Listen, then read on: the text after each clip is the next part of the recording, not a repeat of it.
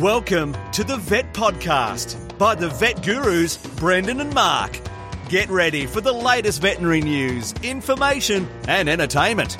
Don't forget to visit us at the Vet Gurus website, vetgurus.com. Now, sit back, relax. It's over to the Vet Gurus, Brendan and Mark. Welcome, Brendan here with Mark, vetgurus.com, episode 157, Friday, October the 2nd, 2020. Mark, it's good news here. We no longer have a curfew, Mark. We've gone out of stage 4 restrictions for COVID and we're back to stage 3, which is a much different apart from the curfew, and I'm allowed out at night. Not that I'm fast asleep by 9:30, 10 o'clock or so most nights. And a few other little changes. Annie and I can celebrate by going to the supermarket together to do the shopping. 2 people at once. Yeah, or even more than 2. So that's a bit scary. I'm not used to that. So we're planning on a broccoli date night in a couple of nights when we'll go wander around the aisles with our shopping trolley with our masks on and rekindle our relationship at the checkout. Do you think that's going to happen, Mark? Your relationship has been blazing along on full burner for so long that rekindling it doesn't even mean anything. You guys are on fire. Tell that to my wife, please, next time you see her. In fact, related to that, I just thought of something. Our good friend and veterinarian and bon vivant, David Middleton, who owns a winery, I managed to snaffle some wine off him, Mark. I gave him some cash in hand and I managed to get I think he gave me about 8 of their wonderful Mount Mary wines, Mark. So they're sitting there. I can almost see them from here, and I think I might crack one this weekend. So I'm very much looking forward to that. It'll be a good de-stress on the weekend to open one of those lovely bottles of wine. So that's what I've been up to, Mark. Going crazy without any curfew and doing a bit of shopping. What have you been up to? Well, we've just, as we were talking while we were off air, we've been really busy. Work has taken up like most of my waking hours lately. We've got interesting cases and I do worry I think at the moment there's a bit of a lag between the economic consequences of coronavirus in my area and the as those economic consequences bite. I think that business may well slow up a little bit, but at the moment we're really busy with lots of interesting cases. So, I feel like I'm at work quite a lot, Brendan. Yes, and we're certainly seeing a lot of new clients, and I think most of the vet clinics are seeing lots of new clients, and we've had a bit of a rush on little bunnies and guinea pigs and that lately, Mark, so I don't know whether you have as well. I think people are struggling to find any new kittens or puppies, and when you look at the prices of some of those that people are selling them, or they've been sold well before they've had the litters, people are then reaching out for some of the other mammals or even reptiles as pets. So, yeah, same story with us. So it's interesting times as usual. A bit of a shout out, Mark. Well, to our sponsors as usual. So hi to who are we going to say hello to today? Maybe Andrew and F10 Chemical Essentials. They have essential chemicals. So go there. Link from our website, vetgurus.com, and the wonderful F10 and associated products. I think we've mentioned it before, Brendan, but I rate the Chemical Essentials coronavirus graphic as quite possibly the best one I've looked at on their website. They have done a very good job, yes. So we'll link to the Chemical Essentials website if you don't do it yourself while you're driving or sitting in bed or whatever. Otherwise, look up Chemical Essentials Australia, and some excellent information that Andrew's put on that website, hasn't he? He's got some really good summaries for. I should be pointing some clients to it too when they want a bit more information about viruses and fungi and bacteria. It's really good stuff. I don't know where he stole it all from, but it's very good. It's a very good, an outstanding resource, Brendan. Yes, it certainly is. And as part of our ongoing series, Mark, we need to do a shout out to a country with one listener, and have a guess, Mark. I'm striking at 0%. Your chances are let's try Botswana. Botswana.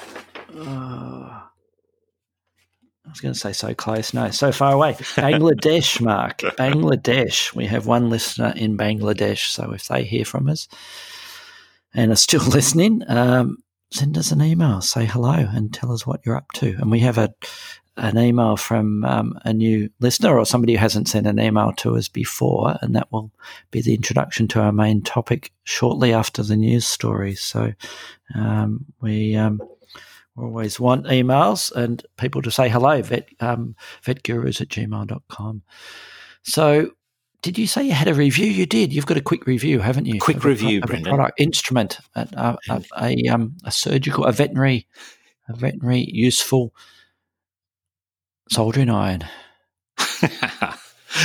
We have just in the last few months gotten a IM3 veterinary dental setup. We have the digital X-ray ticking over for larger things, but for a lot of the smaller stuff, the fine detail doesn't always show up on our plates, and so we've been turning. So particularly since we've got it, we've been turning the system with its camera-like generator, X-ray generator, and the plates.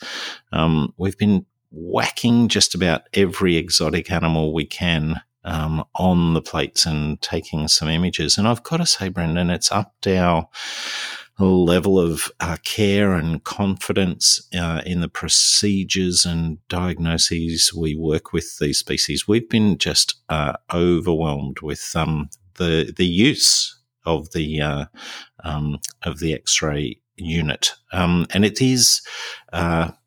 There's occupational health and safety changes we've had to make. It is a little bit more mobile than our large fixed unit, our fixed X-ray machine, and so we can get some images in different places in the hospital. And at this stage, the developing system always a little bit of an issue with. CR systems where you've got to have a plate read by a scanner set up. It's been working really well and getting us excellent images. So this is obviously a completely unpaid rating. We paid full price for the unit, and we're getting great value from it in our hospital. And probably the interesting thing at the moment is that our use of it with our unusual and exotic pets, focusing on, sometimes we get the whole animal, but not always. But even though we've been able to not fit a whole animal in many instances, it's allowed us to be much more focused in getting good images of teeth, or in our rabbit cases, or fractures maybe with our birds. And it's been an outstanding addition to our diagnostic tools. I'm giving it an outstanding 8.6 out of 10, Brendan. 8.6, got it. And I will put the link to that on our website, vetgurus.com, and I'll find that link shortly.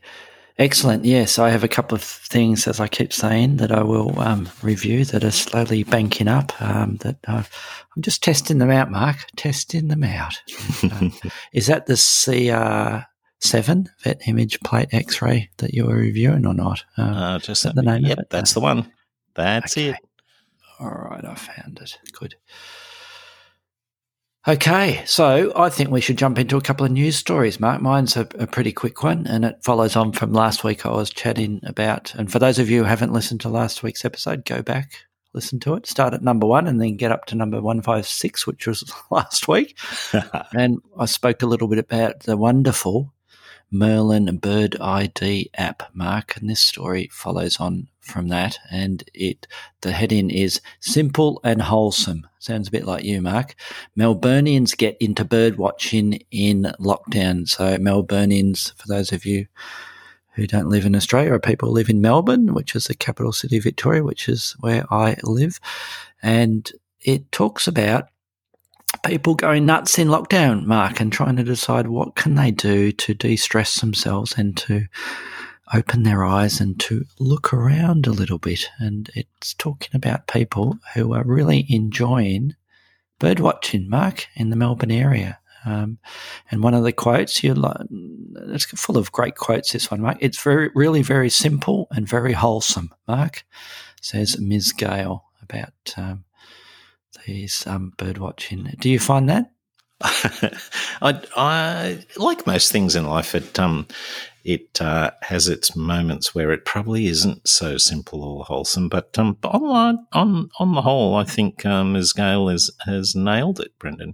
I think you need to emphasise here too that that you poor people in Melbourne have for a number of weeks been not just restricted by the curfew, which we mentioned earlier, but you need a permit to wander more than 5 kilometres from your home. So many of these bird watchers are making lists of birds that are within 5 kilometres of their home. And it's, like you said, giving them, drawing their attention to some of the natural history that's right at their doorstep.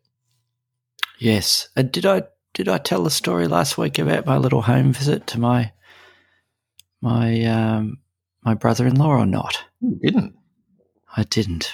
And I had my travel permit in my car.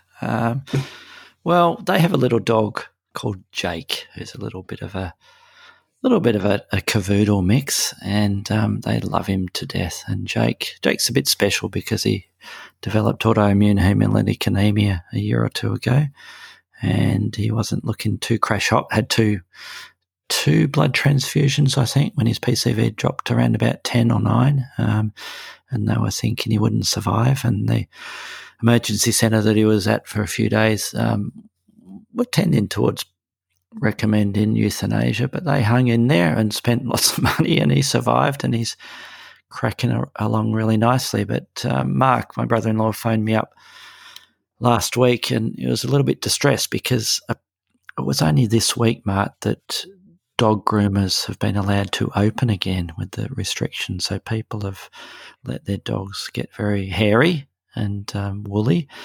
And little Jake had a little bit of diarrhea, and he developed a few attachments around his backside. The true definition of a dag, isn't it, Mark? Some feces caught around the backside, and they cleaned him up around his backside. And they're not great animal people, and they were almost vomiting cleaning up his little bum. So they wanted me to go around and help them, Mark. So I headed around there with my cordless clippers, and I had my travel permit in the car because it was outside the 5 kilometres, and I didn't get pulled over, which I don't think many people have been pulled over and asked, what are you doing in a suburb you shouldn't be? And I gave him a Brazilian and headed home again, Mark. So there you go. A story that doesn't really have a punchline at the end. But did you need a special license to go that far, though, don't you? Well, you just have you have a work in a travel permit. It's called. You can just get it online and just the template, and you fill it in, and you have your boss or your workplace countersign it, and it says what hours you're working at your clinic or business. And then if you get pulled over, you can produce your working permit, and if it's somewhere in between your home and that work, then it's fine. Or if you have a job like veterinarians are classified as essential service, and you're doing a home call, for instance, like I was doing, then there won't be an issue. So if you can prove that you're doing a profession or a job that is allowed, and you're not just heading over to, buy a pizza or something because you like the pizza from the pizza shop 10 kilometres away, then you're fine. Yeah. So it's a bit weird, isn't it?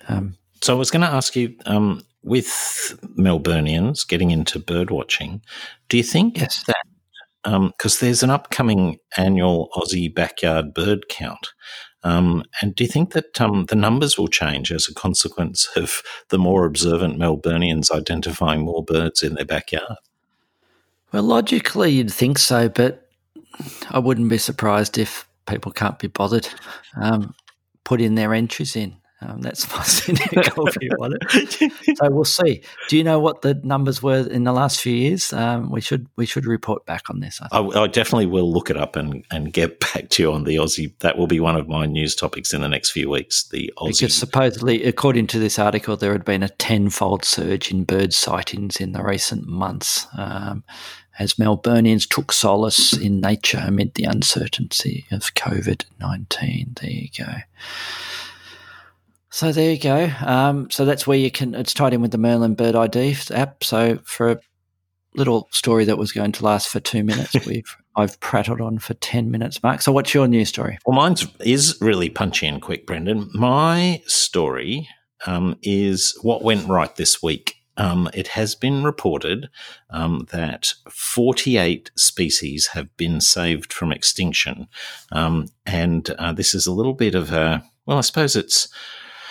Let me read it. Conservation efforts have prevented the global extinction of between 28 and 48 bird and mammal species since 1993. A recent study led by Newcastle University and BirdLife International has found. In the same period, 10 bird species and 5 mammal species did go extinct, or strongly suspect to have. So the extinction rate would have been up to 4.2 times greater without any conservation action.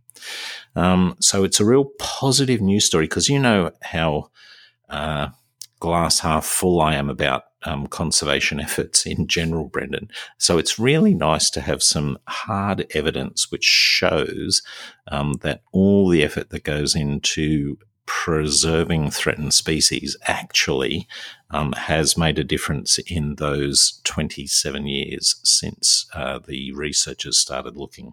It's good news, Brendan.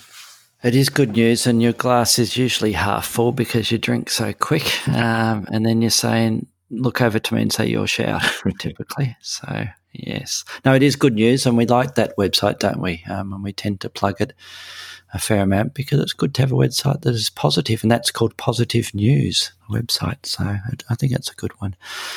So there are 2 news stories, Mark, and I think we should jump into our main topic, which is calicivirus in rabbits. And the reason why we're talking about it is it's sort of hit the US, hasn't it? And we have an email from Katie from Iowa State University. Hi, Katie. So we're going to read out most of her email that we got last week. It is, hello, Brendan and Mark. Hi, Katie. I just caught up on all your episodes. Geez, you must have binged our episodes, Mark. They keep me company while cleaning. Oh, well, there you go. And while working in the lab. Well, yes. Now I see. It would certainly perhaps help a little bit with the boredom of the cleaning up in the lab. I heard you guys discussing a big windstorm that blew through Melbourne on episode 153. We actually had a massive windstorm in the US Midwest. She's from Iowa, and its effects were pretty devastating. And I clicked on the link, Mark. Well, it was pretty amazing. A lot of people were affected. Most of the state of Iowa lost power for between a day to a week, and 10 million acres of crops were damaged. Although this was pretty harmful to farmers, many say the damaged crops will provide extra food for wildlife and that downed trees will aid in habitat diversity. I'd like your comment on that in a minute, Mark. Here's an article with more about the storm, and she linked to that. So she was wondering if either of us have had any experience with rabbit hemorrhagic disease in wildlife or in pets. RHDV2 has been spreading across America and has caused many deaths since it can be spread from wild hares, rabbits to domestic rabbits. This strain is said to have a lower mortality rate than RHDV, but the disease stays well hidden in sick individuals and does not present itself until it is too late. Have you treated any rabbits with this disease? I'm interested to see how this affects the American rabbit population. Thanks, from Katie. So that's why we're going to talk about calicivirus in rabbits, and we've certainly have some experience. So what do you think, Mark, about that damaged crops and down trees helping with habitat diversity? What's your thoughts on that? I think it's a good thing. I think that's you want both trees that are upright and trees that have fallen over. You don't sort of want just one or the other. And certainly there's a wide range of particularly reptile species, but also small birds that covet the protection of fallen timber, and also, forage on the particular insects that flourish in those circumstances. So I think I understand the stress on the farmers. The damaged crop puts farmers in a very difficult and precarious financial position. But I suppose we're always looking for that silver lining and the extra food that's available for wildlife, but particularly the increasing range of habitat, and particularly for the species that, we try and keep everything so clean and clear that a few of those sorts of micro habitats is really going to help some species. I completely agree with Katie. Thank you. So devastation is good, is what you're saying. Yes, in some circumstances. With a qualification. Yes. We prefer it not to be total planetary devastation, just maybe one or two trees in the forest. Yes, if a tree falls in the forest, Mark, you're happy. Yes. Even if I can't hear it. Yes, that's right.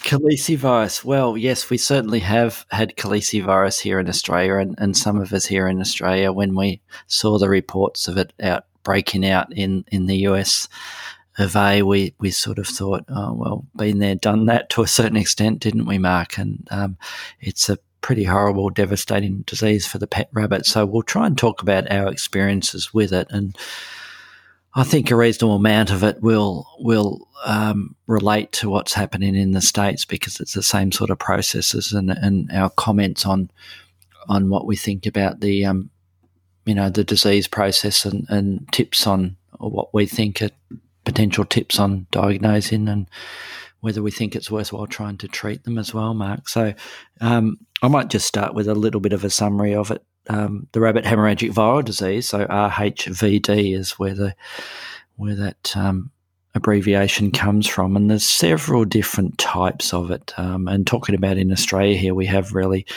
there's sort of four main types here in Australia, and that's RHDV1, which is the original virus, and that was released, or sort of escaped, didn't it, Mark, in 1995, that was released to kill the feral rabbit population. There is a slight variant on that one, RHVD1A, which is not present here in Victoria. There was another variant released not that long ago, which was around about in 2017, which is RHVD1K5 variant. And the one that we're going to talk about today, or tonight, or this evening, or this morning, depending on when you're listening, is RHDV2, which is variant 2 or type 2. So the original RHVD2 was first diagnosed in Europe, Mark, in around about 2010, which is when that was first seen. So, and the K5 variation is often called the Chinese strain that was bred up and released because we were having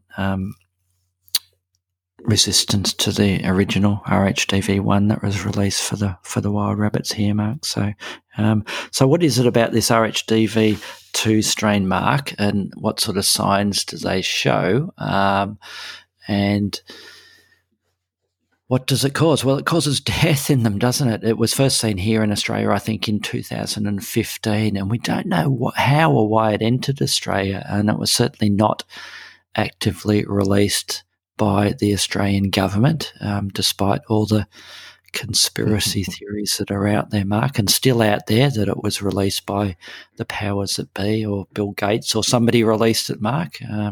And as Katie hinted at there, RHDV2 has been found to infect rabbits and hares, but has not been found to infect or kill any other native or introduced species. So do we see it in our pet rabbits? We certainly do. And we were chatting off air, weren't we, Mark? I haven't seen or diagnosed a case in many, many months, if not over a year or so. But we had a huge influx of it when it was first being seen, and we had huge waves of it, and we had lots of rabbits that were dying from RHDV2. Did you have the same? We assumed it was. We did have, and it's about a year ago now, we did have one case specifically worked up, and the DNA identified as RHDV2, but we definitely had a suspicion across a number of other rabbits that passed away, that we were going through that same outbreak that you were talking about. Yeah. Well, we saw lots of them. So to help sort of Katie and some of our US colleagues and some other countries in the world that might be starting to experience outbreaks of RHDV2, we'll go through sort of the classic signs, the clinical signs, and how to potentially diagnose it and whether or not we can treat it. I mean, the clinical signs, sometimes it's just death.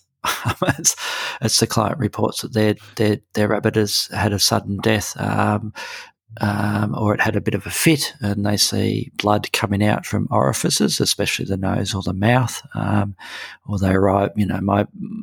They get up in the morning and their rabbit's hardly moving, and they're told to bring the rabbit down to the clinic, and when they arrive, the rabbit's already dead. So often, sudden or very quick death is a very classical sign for it. And as we've been, and there is some thoughts that we're seeing less severe case of it now that it's been here for a couple of years, and there's resistance sort of build up to it. So it can be variable, the other signs. So we can get pyrexia, so we can get almost like a waxing and waning pyrexia with them. But in end stage, they can be hypothermic, because, as the name suggests, it's a hemorrhagic disease. So they bleed, and you typically bleed internally, and that's where it's very difficult to pick up from, especially with clients, until that end stage where they may have that, obvious bleeding from cavities and coming out externally, because they may not be able to pick up those obvious signs of anemia. And part of our workup for the ones that are still alive is certainly doing that PCV total protein, because we see some really obvious anemia with them, and they're often hypoglycemic as well. And it has a predilection for the liver, so we see significant changes relating to the liver. So we see massive changes in the liver, and often kidney enzymes are sky high with them. So the bad news with that is, again, it can be quite difficult to pick up post-mortem, and certainly we cannot confirm a diagnosis unless I don't think anybody's developed an anti-mortem diagnostic test, because to confirm the diagnosis here in Australia, the method is, and the government will do that test for free if you send it to Canberra, is a section of liver, so send in fresh frozen liver, or in a little bit of a you can send an informal, and although it's not ideal, to look at the histopathology for it, or do the actual viral testing on the fresh frozen sample there. So it causes a necrotizing hepatitis. So when you do a necropsy on these animals that have had sudden death, and you're suspicious of RHDV2, especially if you're having outbreaks in the area that you're in, I usually describe it as you just see lots of blood everywhere and bleeding from lots of orifices. You see blood in the abdominal cavity. You see petechial hemorrhages throughout, often in the lungs and the heart, almost like a DIC sort of condition happening there. So we see hemorrhages, and they end up dying from the equivalent of the DIC type process and liver failure and anemia and just blood loss with them, Mark. And that those values that we see, if you manage to do values of that of the liver enzymes, especially, that they're massively increased. Sorry, yeah, you were about to say something. I was Brendan. I was going to ask because I have read, and Katie intimates in her email that there's a different time course between the RHVD 1 and 2, and I've read that at a number of locations, but that certainly hasn't been my clinical experience, and that's probably, as you said, because the slightly slower time course that's attributed to RHVD2 still isn't, the disease is not recognised during that time period, and they're still presented as either moribund or suddenly dead. And it may have started certainly a few days before, and then they see that almost that end stage aspect is when the client picks it up. Yeah.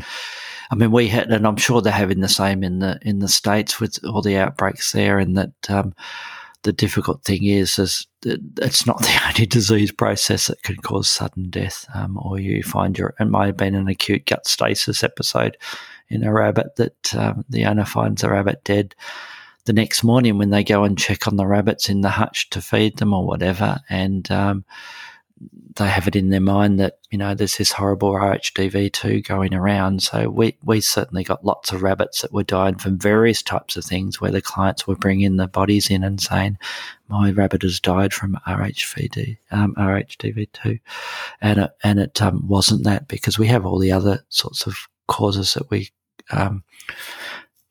that we commonly see, or we can see in rabbits, including things like the gut stasis and variations of that, rodenticide toxicities, those sort of things. Liver lobe torsion is sort of a fairly rabbit-specific sort of condition that can show up with similar sort of signs, and even things like, young rabbits that are just really poorly looked after, and they're full of coccidia as well, and they may find them dead in the morning. So there's lots of different things that might show up. So don't assume that just because you're in an area where you see lots of RHDV2 cases, that case presented with you is that, unless you go to the time and effort of confirming that diagnosis. And when you are in an outbreak situation, you can certainly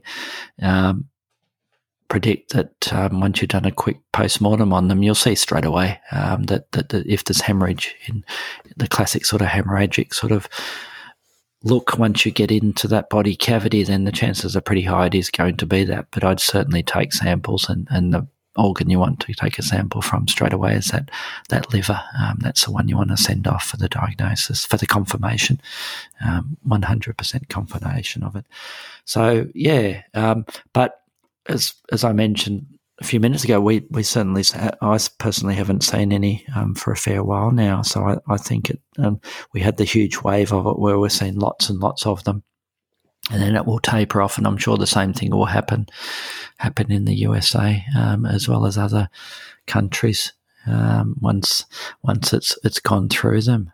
So how does it work, Mark? The transmission of the virus, how does this occur? And similar to the other RHVD strains or types, Mark, it's several different things. It's contact between the rabbits. So direct contact can certainly be a possible transmission form. So sneezing and snuffling and spray of it, urine and feces from affected rabbits to non-infected rabbits. It is a pretty tough virus, isn't it, Mark? So the virus can last in the environment for long periods of time, and it can be a little bit tricky to kill.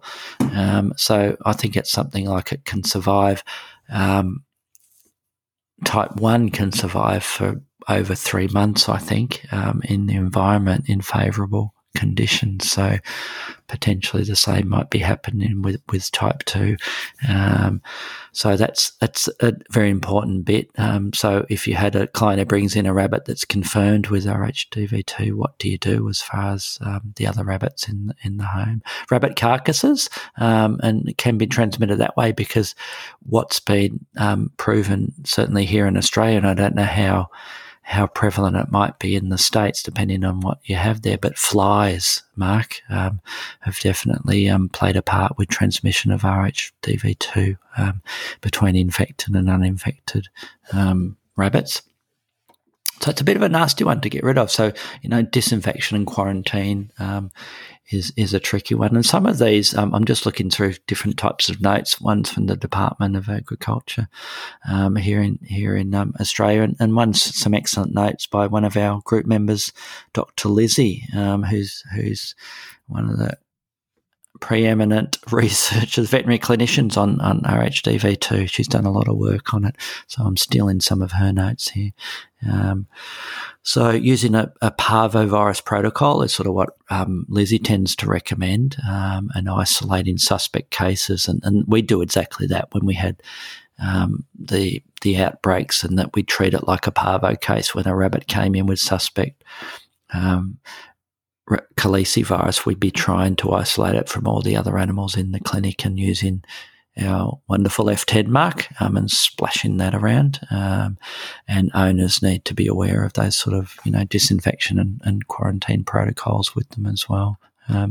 So the difficulty is, what do we do and how do we vaccinate them, and what options have we got for vaccination? And I don't know what it is like in the US, Mark, and some of the other countries, but all we really have is the SILAP vaccine at the moment anyway. And the unfortunate bit about that is the manufacturer or the distributor of it has run out of the vaccine, haven't they, Mark? So a few people are stocked up with the vaccine, and it won't be available again here in Australia or Australia-wide until, what did they say? January, I think. Is that correct? That was the January 2021 is the expected time that we'll have access to that vaccine. Yeah, which is a worry because that's the vaccine that's registered for use in helping for the RHDV1.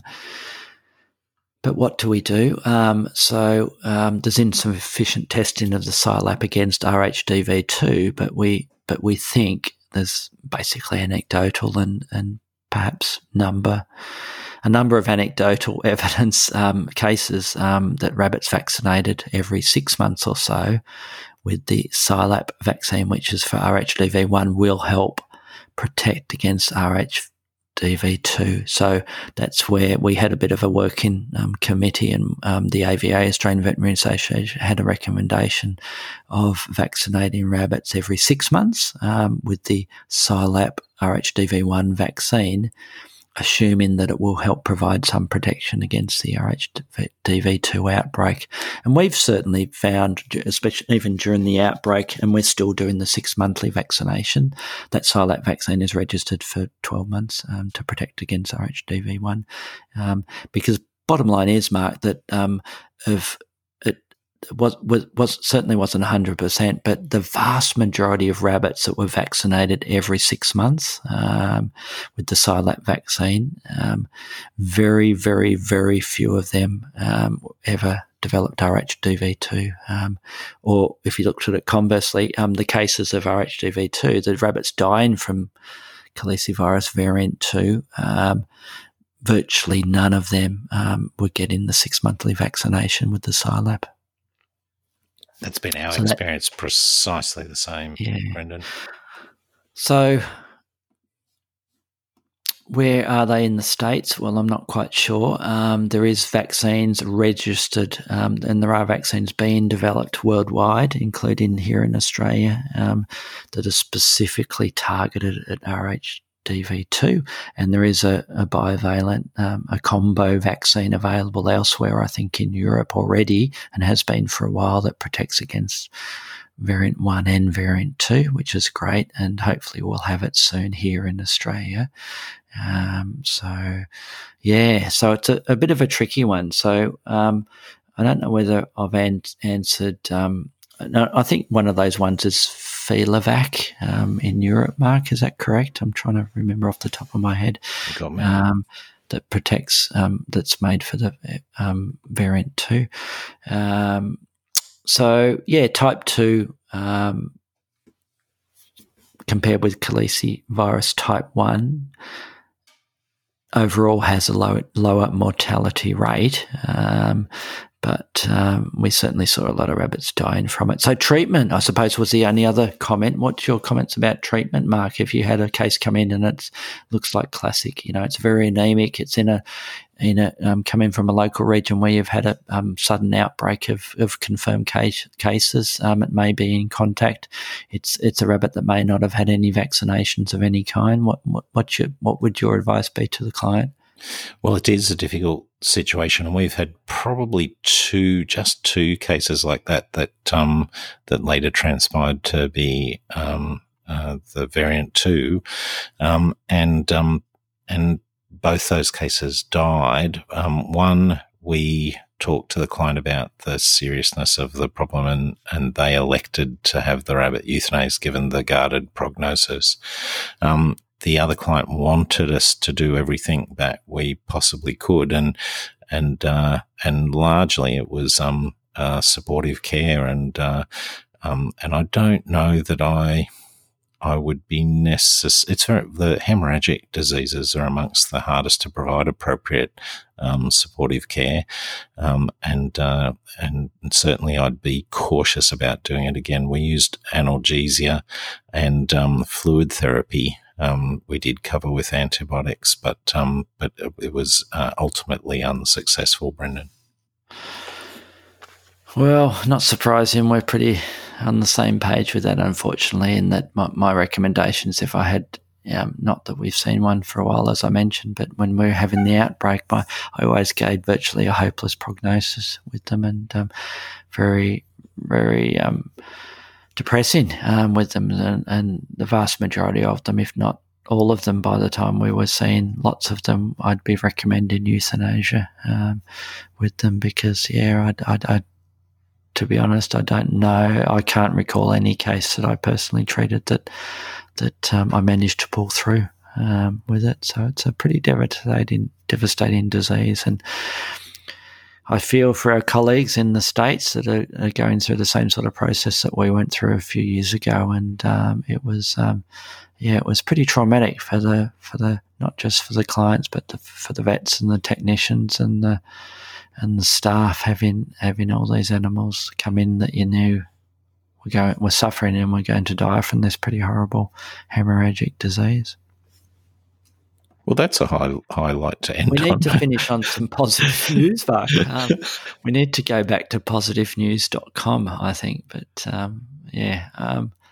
I don't know. What's the positive? Well, the positive is that it's that wave has gone, and as we mentioned, it's I think there's been some resistance developing, although I haven't chased it up recently, but the concern was that there was a bit of another variant on that RHDV2 here in Australia, Mark. So there was a bit of a mutation going on, because we did see a couple that we sent off for testing, and they said it was rabbit hemorrhagic viral disease, but it wasn't variant 2. It was something a little bit different again. So that's a little bit concerning. I think searching for the positive, Brendan, I think I'd come back to the vaccination story. I think if our practices actively promote regular vaccination, and depending on where you are in the world, that it might be 6 months, might be 12 months, but certainly while it may not be a perfect vaccine, the vaccines that we're using definitely provide some protection, and the animals that get them, get the vaccines are vastly less likely to succumb. So that's my focus. Make sure that we get the information about vaccines out and keep our pet rabbits vaccinated. And the clients can potentially try and prevent the access to it, but in an outbreak situation, I think it's quite tricky to do that. I mean, the aim there would be, and we did advise clients to potentially do that, and that was keeping the rabbits inside and mosquito proofing and fly proofing and quarantining the rabbits and quarantining any new rabbits that they get into the family, making sure they're up to date with the vaccine, whichever one they're using, as you mentioned there, Mark, and also regular health checks, and the first signs of your rabbit being unwell, having it seen to by a rabbit savvy vet, Mark, and the good news about savvy rabbit client owners or savvy rabbit owners is that they're exactly that, and that they often pick up on subtleties in their rabbit that and get them into the clinic. So you want to keep those good clients and encourage them. But otherwise, it's I don't think there's certainly no magic formula to help these rabbits, unfortunately, with them. Apart from that vaccine that you need to get out there, and hopefully we'll have one soon here in Australia that'll help protect against that variant until the next virus comes out, Mark, that devastates the species. We're back to coronavirus, aren't we? Having said that. So I think with that, Mark, I've ended on a downer again. And, I was trying to lift you up. Yes, you are, but I've dragged you down again. I think Mr. Outro will get us going again, and we'll talk to you all next week. Thanks.